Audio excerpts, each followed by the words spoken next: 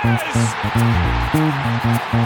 draw first blood. 2 matches, 2 losses, 0 goals, 0 pure strikers up top for the boys in gold. It's Nashville's second losing streak of the season, and it comes after a 10-match unbeaten run. You just heard Columbus's go-ahead goal. They win 2-0 over Nashville on the weekend. Montreal beats the boys in gold in midweek 1-0.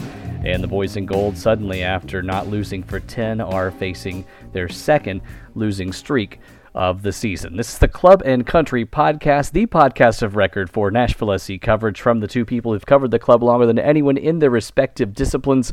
And I'm Wes Bowling, who was Nashville SC's play-by-play radio guy and color commentator in each of its first 3 seasons in Major League Soccer. No Tim today.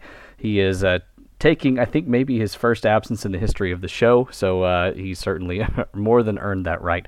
So it's a solo show today, but with your help. We have a poll that you participated in that asked what Nashville needed most in a number 9, and I think launched some pretty nuanced discussion there. The answer might seem obvious, but I think the discussion behind it had some particularly good insight that we'll talk about today. Also, gold nuggets from Nashville's losses. And then as we get into the mailbag, we'll assess the transfer market for Nashville SC and also talk about the tactical decisions that Gary Smith made without Fafa Picault and Jacob Schaffelberg available to him. Of course, those were Nashville's most noteworthy acquisitions in the offseason, solidifying Schaffelberg's full-time contract after bringing him in on loan last season. And Fafa Picault, of course, the signing made as well in the offseason. Without their speed, without their threat, and without Teal Bunbury available up top, Nashville struggled to generate attack, and we'll assess how they did up top and along the back line where there were some personnel changes as well. So a busy show today, despite the fact that it's a monologue. We'll break it up with some highlights here and there and some comments from Gary Smith, so you're not just hearing my voice the whole time. But of course, one thing that I love to talk about is ML Rose. Funny story. My wife was putting our 2-year-old to bed. Those of you who are regular listeners know that Tim and I are both in full-time quote-unquote dad mode, in addition to our full-time jobs and podcast lives. And my wife was putting Cameron to bed, and he has his favorite toy. It's a chicken. He calls it Little Chicky. We bought it at Costco. Always buy your kids the cheap toys, by the way. They're the ones they fall in love with. Nothing fancy, nothing monogram. They're just going to spill stuff on them. Anyway, get them the cheap stuff, and they love that.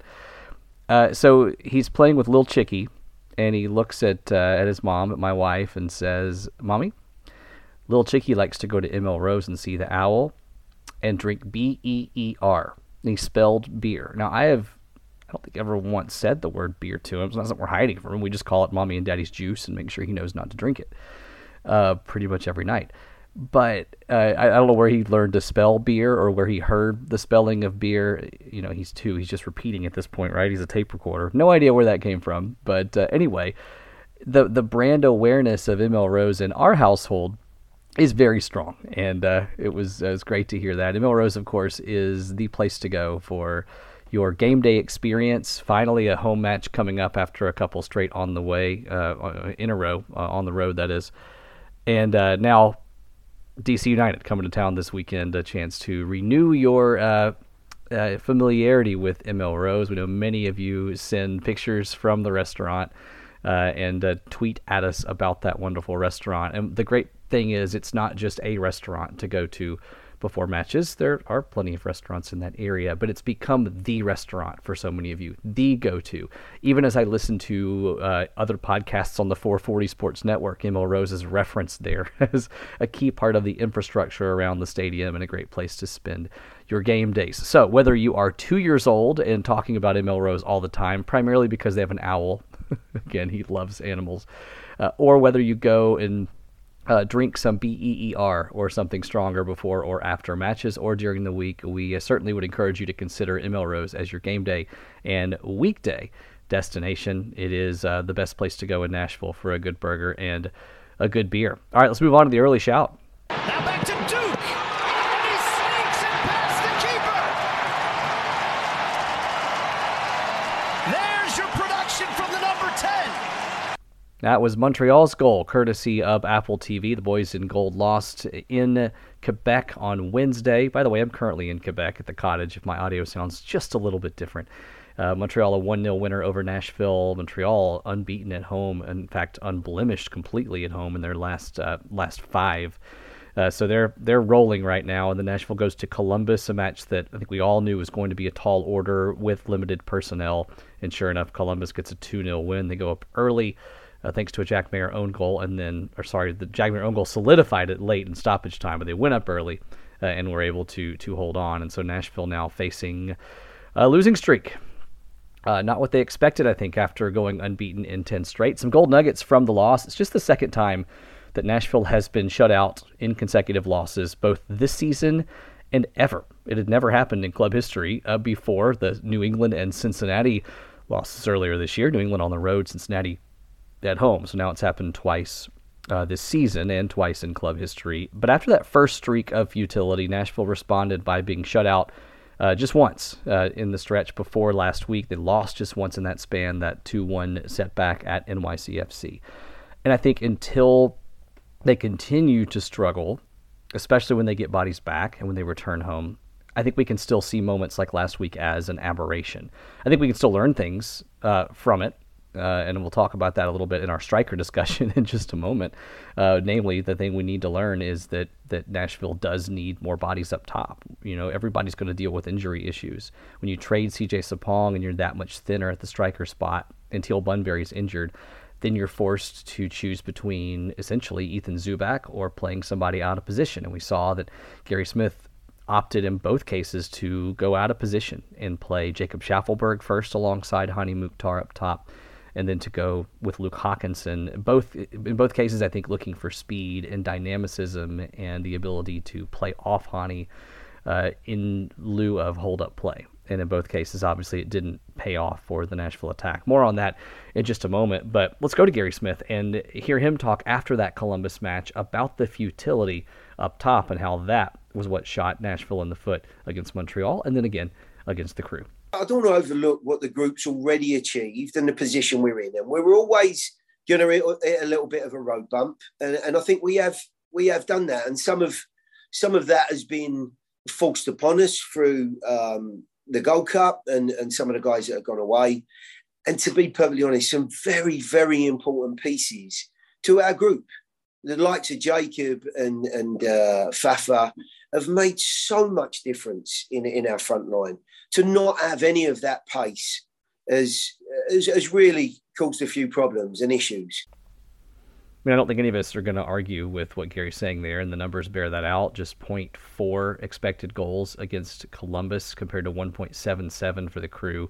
Was pleased to chat with Valère on the match preview after Montreal and leading into Columbus, and predicted there that Nashville was probably going to tighten their approach for the Columbus match, and then that was probably appropriate to do without Fafa, without Schaffelberg. But we saw the consequence of that, which is that if you give up an early goal, as Columbus is wont to score, especially at home with the talent they have, then you're behind the 8 ball and you're having to generate without a whole lot of options to do that generating. But I will ask you, what other option did Gary Smith have there? I don't think there was much of one. The other option is to play Ethan Zubak up top, obviously, and I think we could see some wisdom in that decision in playing off Hani Mukhtar in a bit of a more traditional way. But I think in both cases, Gary probably made the value judgment that Schaffelberg and Hawkinson gave him a little more in the attack than did Zubak. And he knew he had Schaffelberg for one match of the two before Schaffelberg was going to go off to Gold Cup play. You've seen Jacob and Hani play off each other really well throughout the season, usually in the waning moments. But I think we also saw that against Montreal. Nashville led the expected goals count against the artists formerly known as the Impact and just couldn't convert. Jacob Schaffelberg, just one shot, 0.3 XG on that opportunity, so a pretty decent opportunity. There was also another opportunity where Hani sent a ball in, and Schaffelberg, for maybe the first time this year, was half a step slow and couldn't quite get there, maybe a little too much weight on that pass. So it was a calculated gamble that Gary Smith made, but he was always doubling down on the fact that his defense could be solid enough. And unfortunately for this Nashville team, the defense conceded 3 goals in those 2 matches and continues to concede. In fact, if you look back, and I'm scrolling through Football Ref right now, Nashville has now conceded at least 1 goal in 1, 2, 3, 4, 5, 6, 7, 8, 9. Yes, I'm counting on the radio. This is great podcast content. 9 straight matches, they've conceded at least 1 goal. The good thing is they've only conceded 1 goal in each of those games, except for the Columbus loss, when, of course, they conceded 2. They need to get back to clean sheets, and they need to as soon as Saturday against DC United. But the gamble this season has been to open things up a bit, to know you're probably going to concede more often than not, and to trust that your attack is good enough, open enough, Hani Mukhtar-ish enough to get the wins. And 7 of those last 10, that gamble worked out. Now, of course, it has not. And the result of Teal Bunbury being down, Fafa and Schaffelberg being down means that you have to be able to tighten things up defensively. And Nashville's not really been great at that in recent matches. So that's, I think, the problem. But if you want some reassurance as to what's to come, and you look at history for how we can expect Nashville to approach Saturday, here's some reassurance for you. Nashville, in its history in Major League Soccer, has never lost 3 straight matches. Now, it's going to happen one day. I don't think that DC United coming to Geodis Park is the time that it happens, even with Nashville down some personnel. DC's average on the road, 6th in the East in road points per match. Not bad. I think we saw a bad DC team the past couple of years that under Wayne Rooney has become better. I still wouldn't call them great. Of course, they drew with Nashville 1-1 up in the nation's capital earlier this year. But then you look at the fact that Nashville's dropped just 5 points at home all season. They've never lost to this DC United team. I like Nashville to win Saturday, or at least get a hard-earned point. I think if you told me it was a scoreless draw, I would not laugh in your face. I think that's certainly possible.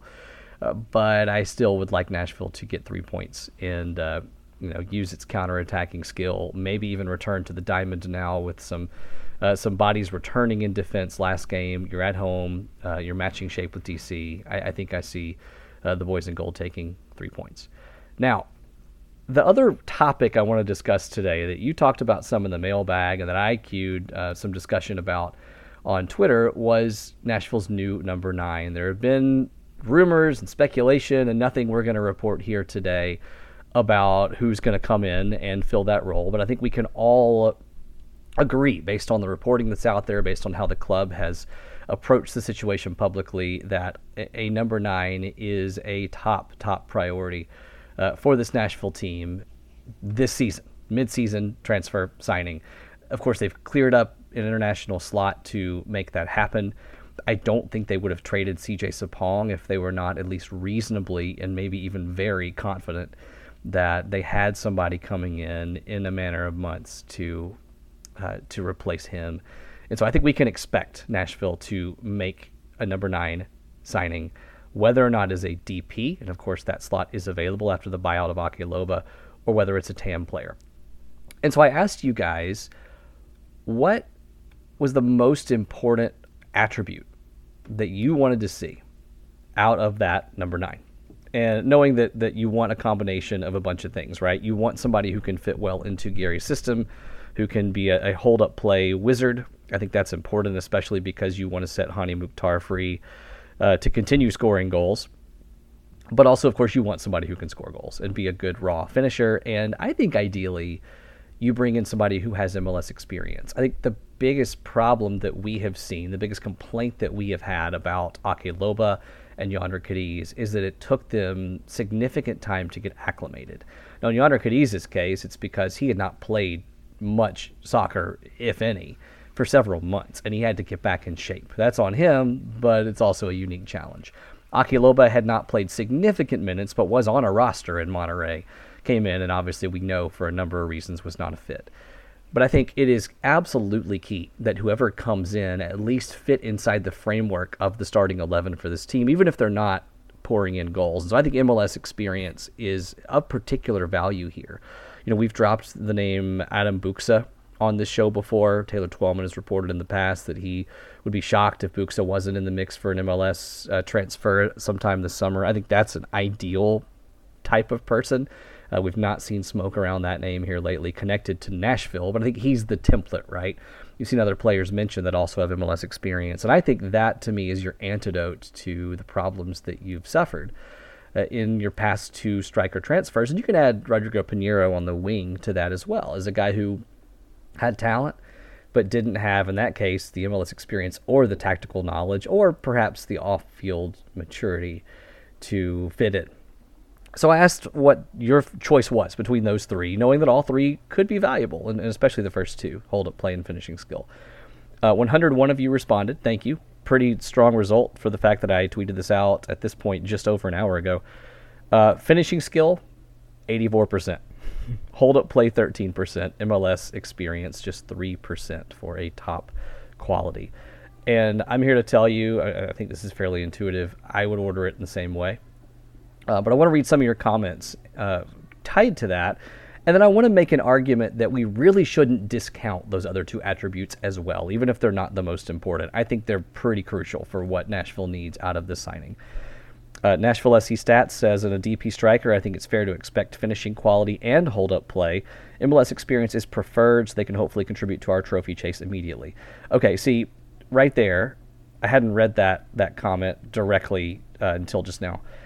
But it basically sums up my opinion as well.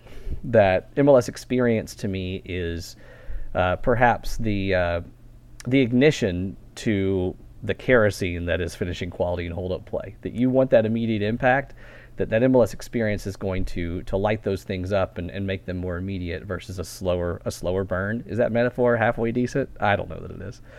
Chris Ivey, whose work, of course, we respect so much, Broadway Sports Media, says finishing skill. If it was just about hold-up play, there wouldn't be much need to upgrade from Teal. However, a successful signing will need to be able to do both, finishing skill and hold-up play, in order to break into Gary's lineup, work off of Hany, and add their own added quality in the final third. And that's also, I think, a point that I want to make as well, is that to work your way into Gary Smith's lineup, to gain his trust, you have to be able to do the blue-collar stuff. If you come in and score right away, Gary Smith's going to keep playing you. I don't think we doubt that. But to give Hany Mukhtar what he needs and to unlock what Hany wants to do for this team, that hold-up play is vital. And I think more immediately, in the first 5 to 8 matches that this person is on the roster, I think hold-up play is actually maybe more important. Knowing that the finishing skill is still vital and this person needs to score goals.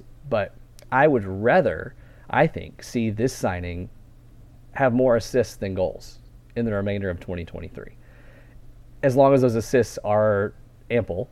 I'm not talking like 3 assists and 2 goals here. As long as both numbers are solid, I think more assists than goals, because it means you're setting Hany Mukhtar free. And I continue to believe that Hany Mukhtar's quote-unquote disproportionate impact on this team's attack is actually a sign of the attack's health and not that the attack is lacking, especially if results obviously are good. This team's goal is to unlock Hany Mukhtar. It is not to lead the league in scoring. The way they win games is to unlock their MVP, number 10. And so I think, obviously, a number 9 needs to score. But I think hold-up play, at least initially when they get here, is going to probably be just as important. And in the long run, then the finishing, of course, is crucial. And you see why in matches like Columbus. I think that's definitely a valid point.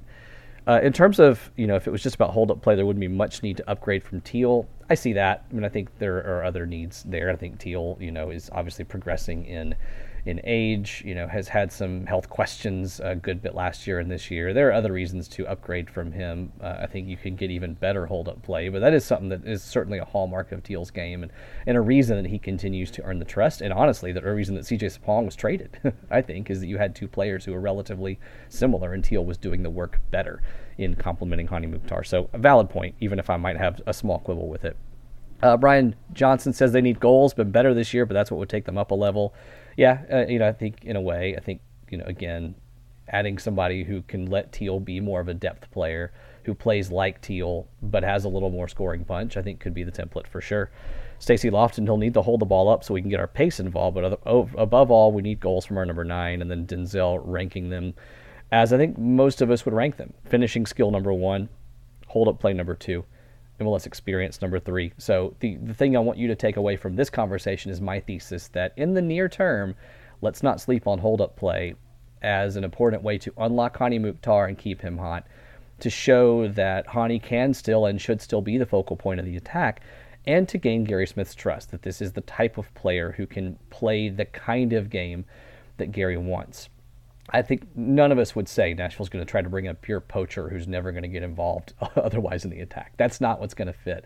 That's not who Mike Jacobs will pursue. And, Mike doesn't go to Gary and say, give us a list of players you want. There's a dialogue there, but what Mike gets from Gary is, quote, a positional profile. What's the kind of player you want? And we're going to go hunt that down. I think you can argue that Aki Loba was a breakdown of that system to an extent. But I think the general process has worked really well for Nashville throughout its expansion building process and now as it progresses into being an established team. And I'm really eager to see how it works in this situation. Before we get to the mailbag and talk just a little bit about personnel, Gold Cup, and transfer stuff, a reminder, ML Rose, your place to go for game days and for any day that you want a good burger. And the burger of the month, we've talked about it before, but just to refresh, the Cacio e Pepe burger. And I'm looking at a picture of it right now next to a picture of a beer. They recommend pairing with a local Pilsner. The Cacio e Pepe burger, a collaboration burger with their favorite pizza spot, Dicey's Pizza Tavern. It's a 100% all-natural beef patty, pecorino romano spread, arugula, peppercorn aioli, and a drizzle of olive oil served on a toasted French baguette. I think that's what I like about ML Rose is there's a blend of accessible and gourmet. You're not gonna to find stuff that you're not going to find escargot. You're not going to find stuff that's so out of reach that it feels snobby and foodie. The first thing they want to do is fill you up and make you happy. But they're going to elevate the burger concept with things like the Cacio e Pepe, the habanero, the Belgian, which is my low-key favorite. I know the animal burger is like my go-to, but the Belgian is right up there with it because of the garlic aioli, the onion straws. The flavors they put together are gourmet, even as the menu items themselves are very accessible. You can go have a beer with a buddy and feel like it's just a quality place to get a beer and a burger, or you can take your significant other and enjoy a date night and feel like you're getting a gourmet burger experience and not just some dive on the side of the road. So ML Rose, the place to go, 8th Avenue, Capitol View, Mount Juliet, and West Nashville near my house, where again my son likes to go and learn to spell beer. Apparently, I don't know. On to the mailbag now. Thanks for hanging out and listening to me continue to talk in monologue form. This will be a short mailbag, and then we'll get you out of here. Finn Breland says we played a large part of 2022 without Fafa and Schaff, and with 5 at the back, and yet the last 2 games have looked disorganized and lackluster. How much do we attribute this to no hold-up striker, and shouldn't we look better when we go to 5 at the back due to familiarity? I think the biggest culprit in these past 2 matches, both of which Nashville did play a back 5, was the lack of a pure striker. Teal Bunbury's injury meant that Nashville didn't have a traditional 9 in the 11 to play off Hani Mukhtar. And again, part of that was, by choice. Ethan Zubak didn't start. Luke Hawkinson was the highest player up the pitch for Nashville against Columbus. And I don't think that's something you probably want. I think that's a sign that maybe your attack is not going to go off in that game. Hawkinson has a role to play on this team as an effective wing. We've seen him make some clutch plays before. Of course, had the brace against Toronto in 21 to lead a come-from-behind victory. But he's not the guy you want up top alongside Hani. I think he's the type that gets isolated in those situations, and he did. He didn't manage a shot, only touched the ball 12 times. What I would have liked to have seen is, if you're playing those 2 up top, have Hawkinson be your build-up guy and Hani just be your number 9 basically in that match and trust his raw skill. Instead, Hani found himself playing a little bit further back in the attack than usual. And one other sign that the Nashville's attack is not having the best game is when Hani touches the ball a lot. Against Columbus, he touched the ball 61 times, second most for him all year. In the 7 games where Hani touched the ball the most this season, NSC has just won twice. And the reason you want him touching the ball just a little bit less, of course, you still want him really involved. But if he's touching the ball more, it's probably because he's further back in midfield as part of the build-up, trying to get things going in the engine room. And what Hani needs is a healthy and busy engine room to provide the ball to him in more dangerous areas, even if it's less often throughout the course of the match. I think the sweet spot is him touching the ball maybe 45 to 50 times. Once you get up into the 60s, you're coming close to leading the team in touches, which means you're probably trying to create too much in midfield. And you know what? maybe that's a better thing for him to do if there is a pure number 9 that he's playing off of and serving, but especially in the absence of that number 9 and with that number 9 only getting 12 touches, not taking a shot, that's not the model for success, especially when you go down early and you're really trying to go full speed in the attack. Schaffelberg up top against Montreal was brighter. I mean, Nashville won the XG count in that game. It was still just over 1 expected goal. It's not like they were, threatening to score 3 or 4 times. But I liked that better. I think Schaffelberg's speed, strong. His ability to come off the wing and kind of play a finishing role, we've seen be effective in bursts throughout the season, especially, again, late in matches. And I think Gary was relying on the fact that Schaffelberg's speed could maybe compensate for some of the lack of pure finishing skills that you'd expect more from a number 9 than from a wing. The combination play with Hani was good. Still only mustered 1 shot, though, from Schaffelberg. And so I think these games were statements for this team. And this team's made a lot of positive statements this year, and I think will continue to. But this was a negative statement. This was a statement that they need another number 9 in the mix. Whether or not that number 9 is elite, somebody who can do the job, but I think they're obviously pursuing players who are elite and can make immediate impact. Now let's talk about the back 5. Let's talk about the other end of that equation from Finn, and I think that plays into the disorganization, as he calls it, and I would not disagree with that assessment. I think the biggest issue is breaking outside the mold. I mean, you saw this team go to the diamond and be virtually untouchable, scoring 2-3 goals a game, being a little more open in defense, but being willing to do that because your personnel in midfield is leading a very strong aggressive attack that gets the wings really high as well. This team's been really effective in a diamond, but I don't think it adjusted well to the new formation, which I think was necessitated in part against Montreal by Walker's absence. I think without Walker in the mix and without McNaughton, you're left in a place where you really need to have 3 center backs to compensate when Jack Mayer's your only guy that you'd really normally start on a regular basis. So Dan Lovitz moves in to left center back with Taylor Washington in Lovitz's role. We've seen Nashville do that before. That's not too troubling. Josh Bauer gets a start. Good for Josh. Happy for him. I think he's gaining an experience, and we've seen him have some effective matches with McNaughton out. This was not the most effective, and you saw Nashville, of course, concede. And Walker comes back in against Columbus, and I'm not surprised that Nashville kept the 5-man back line there, even with their 3 best center backs back and available for the team, McNaughton, Walker, and Jack, because I think Gary likes to match Wilfried Nancy's shape, and we saw him do that against Montreal last year, 2 years ago, both, I think. Yes, they played him last year as well. Wilfried Nancy loves to play a 3-man back line / 5-man, whatever you want to call it, spread the pitch and play a possession game. And I think Gary was banking on the fact that he could match that shape, and his players were just better. And that it did give him a little bit more of a conservative posture on the road without Fafa available, and it just didn't pay off. Montreal, untouched in 5 at home, unbeaten, but also haven't even dropped a point. Gary wanted extra beef in the back, and it just didn't pay off. So I would agree in the lack of organization. I think part of it is that up top, Nashville didn't really have the answer it usually would without Teal around to play off of Hani, and that seeped its way toward the back line. And then you had personnel shifts and issues with Walker being out against Montreal. And then, I think in this case, you cut the head off of the team, and the rest of the body didn't quite, know how to respond in an optimal way. Nashville SC stats with our second of 3 questions today. We keep talking about incoming transfers, but do you think we'll have any outgoing transfers this summer? It's a good question. I think it's unlikely.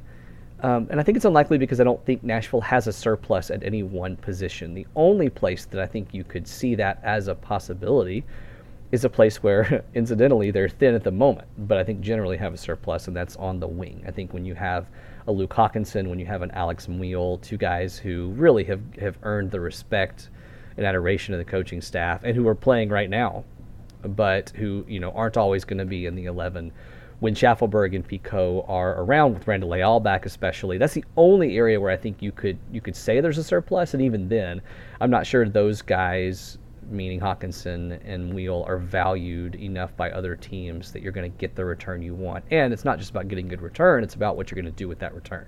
And I don't know that an in-league trade is where Nashville goes this transfer window. I mean, it's possible maybe they make a move for a central mid who's steely, who knows this league. I think they've got sufficient game to probably get that done without having to unload somebody.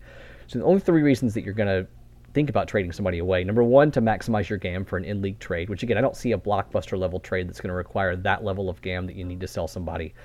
Number two is to clear an international slot. But I think when you look at Nashville's international players, I don't think there's one that you would identify and say, yeah, they're on the chopping block. I think all those players are staying. You've already got the one slot that you need, and you can always purchase more, with GAM if you need to. It's better than having to trade somebody for it. And number three, and this is I think maybe the only one that you could say is really possible here, and that's if you're getting rid of an asset that someone else values more than you do. I love the Arsene Wenger mentality that every player has a price, no matter how valuable they are to you. If you get a price that is exceedingly above what you believe is market value for that player, you make the move and you trust your ability to evaluate and reinvest. That doesn't apply to Hani Mukhtar, but when it comes to to players who were lower in Nashville SC's roster, there's always a possibility that another team really values a player that's not getting optimal time in your team. So there's always that chance, but I just don't see it. I think Nashville needs everybody that it has right now, and I think the more likely move is to keep everyone around, and that if you do bring in that DP number 9 or a central mid, then you just bump someone down to Huntsville for regular minutes. Maybe Lawrence White goes back on loan, for instance, as he did when Nashville had a full complement of center backs.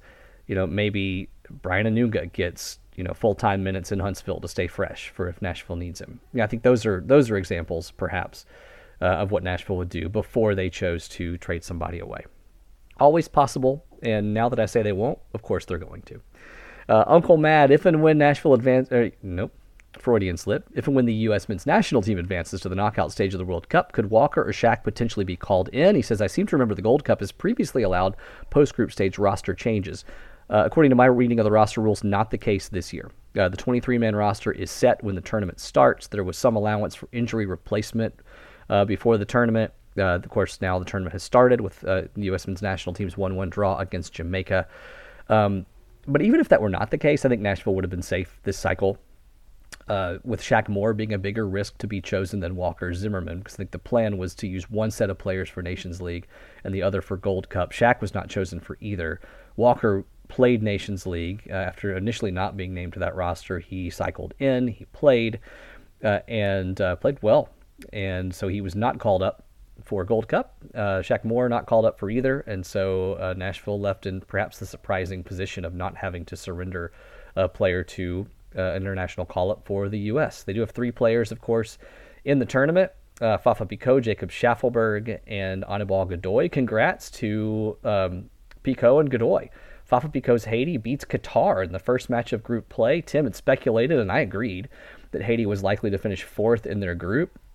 Now, possibly to probably not, after a 2-1 win over Qatar. I ranted a bit on Twitter about this. Can we stop legitimizing Qatari soccer by inviting them to things?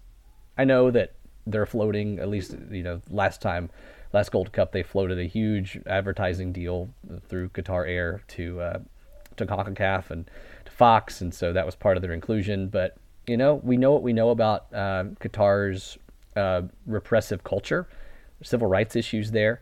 They've hosted the World Cup. They did not show out in that World Cup, and I would imagine they were invited to the Gold Cup before that World Cup took place. But I think now we can phase them out, and they can be just another anonymous team out there internationally. Maybe we play them in a friendly every now and then, I guess, but inviting them to continental competitions, I think I'm done with that. I hope that CONCACAF is as well. So anyway, because Haiti beats Qatar, Panama, captained by Anibal Godoy, knocks off Costa Rica, who did not call up Randall Leal, by the way. So Leal staying with Nashville, as was the case for the World Cup and recent international competitions, not a part of Costa Rica's mix at this point. And then Jacob Schaffelberg in Canada play against Guadeloupe tonight at press time. And I am here in Canada and trying to find a way to watch it locally. So we will see what happens there. Maybe I'll just travel to Toronto and watch it. I'm sure that would go over well. There is one more question here. Michael Johnson. Okay, so Nashville's officially unofficial nickname is the Coyotes. Should that be pronounced Coyotes or Coyotes? East of the Mississippi River, it's Coyote. I will not hear any other argument. Coyote is if you're trying to sound like a cowboy. If someone on Broadway says coyote, they're probably wearing a cowboy hat, and they're probably not from here. Coyotes. Now, I would argue, it's something that's been embraced by corners of the Nashville SC media. And passed up to some MLS voices. I still don't see it as an organic enough nickname that that I'd even call it officially unofficial. I don't mind it because I want to certainly respect all comers and not shoot down a brainstorm for ideas for a nickname of a team. I think the only qualification I would have is I don't want it to be team generated. I want it to be organic from either fans or media. And you see throughout the history of, for instance, college football, so many team nicknames come from media who are, poetically covering a team. And so, I think you think about like Alabama, the Crimson Tide, but the Red Elephants were the nickname for the offensive linemen. And so they have an elephant now, just as an example. So I'm going to leave plenty of room for lore and tradition to build around a team, but I'm not ready to say yet that Coyotes is the, quote, officially unofficial nickname either. But if it is, and if that's what you want to call them, whether you're a media member, whether you're a fan, cool, do it. More power to you. And if it spreads, and I'd embrace it too. But it's Coyotes, to be very clear. Also, Yotes, not really feeling Yotes, sorry. I think that seems like you're working a little too hard for it. Again, with love to those who I know listen, who I am friends with, who cover this team. It's just a personal opinion. It's not any judgment. And by the way, this discussion was started by the Leagues Cup Twitter account, as many of you saw probably, saying that Nashville SC's nickname was The Music. Anybody know where that originated? Where that came from? The Music? I mean, please don't stop the music. I think we could sing when Nashville's attacking, but The Music. I don't know, man. I don't know. That's news to me and to most of us. I'll tell you the one that I tried to get to catch on, again, being critical of myself here a little bit, because I think, again, it wasn't organic. It was from me, and it didn't catch on. But I'm going to lay it out here anyway. The TriStars. I think it's strong. It has a link, obviously, to the state of Tennessee and to the north, the east, the middle, and the west grand divisions of Tennessee.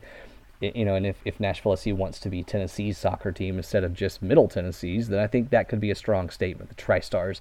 Also, I like cities that sync up their sports color themes a little bit, and that would do that. The Preds have worn the TriStar on their jerseys. For that reason, many of you would say, okay, then it's copycatting. I don't think it would be in that case. I think it links up well. The Titans have some star themes in their imagery as well. So I kind of like the TriStars as a nickname, knowing that I'm going to say that now, and you're either going to say, nope, don't like it, nope, too late, it's not going to catch on, or that sounds like a medical center, because of course it is a group of hospitals as well in Middle Tennessee.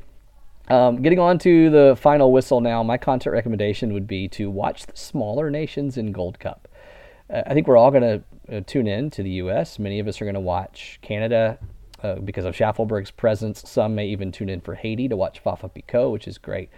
But, one thing that I love about Gold Cup and about Nations League is that these are opportunities that these smaller nations didn't used to have, especially Nations League, to play each other and to build outside of a World Cup qualifying cycle. And I really enjoy, for instance, that Nashville, I keep on calling them Nashville, that the U.S. is going to play St. Kitts and Nevis, that they worked their way through the prelims to get to this. Guatemala playing Cuba, some powerful stories always on that Cuban team. I think it's a way to acquaint ourselves with different styles of play and with nations we wouldn't normally watch. And so I would encourage to, as this podcast loves to do, go to the B side of the cassette, if you will. Look a little deeper into some of these countries that you normally wouldn't watch, and not just when they're playing the U.S. or when you're rooting for them against Mexico, but more generally, some of these stories are really cool. Guadeloupe, for instance, playing against Canada, a surprise to get to this point, you could say, but they qualify, they get into the tournament. And now they have a chance, at BMO Field to show off. Also, if some of you who followed Nashville SC and USL or still track USL, you'll see a lot of names that you recognize. I saw a classic one for Trinidad and Tobago, Naveal Hackshaw, former Charleston Battery player, who didn't know he was going to get mentioned on a Nashville SC podcast in 2023, but there he was. So my content recommendation, again, soccer as content. And how about Martinique, by the way? Martinique beating El Salvador in the preliminary round to get 3 points in a Gold Cup, and currently they are tied with Panama for top of the group. Those kinds of stories are great when the upsets happen, and I think the more that these small nations get opportunities to play, especially against each other, but even against the big guys, then the more they're able to build ways of playing and cultures and personnel schemes that enable them to compete with teams that are, in El Salvador's case, was in the final 8 for World Cup qualifying this past cycle. As we move on now from the mailbag, wanted to share a clip from our sister podcast on the 440 Sports Network, the podcast I have long called my favorite show on the 440 Sports Network, including my own, and that is a clip from Lamestream Sports. Lamestream Sports looks into the media here in Nashville, culture of Nashville, political issues here in Nashville at times, and really goes, beyond sports to talk about those things, but uses sports as the prism through which to talk about those issues. It's a sports podcast, but it's much bigger than that. And this past Friday, they had a couple of members of the band Them Vibes on. Names are Alex and Brother Love. Them Vibes, a Nashville-based band. But Alex, one of the members of the band, grew up as a Revs fan, followed the World Cup, followed Major League Soccer in its gestational days, and used to go to Foxborough for matches all the time, and cared about the Revs. However, he has seen the light after going to Geodis Park and prefers Nashville SC's environment to the Revs, to say the least. Here's a clip from that show. For me, I do love the Titans, do love the Preds, but I was really stoked when Nashville got a MLS team. So Nashville SC, they've been playing great. The stadium is amazing. I grew up, I'm a first generation American. My parents are from Brazil, so first thing as playing sports with my dad, it was never catch. We were just kicking a soccer ball around, And when the MLS happened, this was right after the 1994 World Cup, when the United States hosted the 94 World Cup, and Brazil won against Italy in the penalty shootout. It was amazing, and all that Baggio over the crossbar. Oh man, yeah. I remember that. And anyway, so the MLS came to we had a league, and so one of the first teams was the New England Revolution, and we would go to games where the Patriots play and sell out the whole place. But when the Revolution would play, they'd be less than 1,000 people there.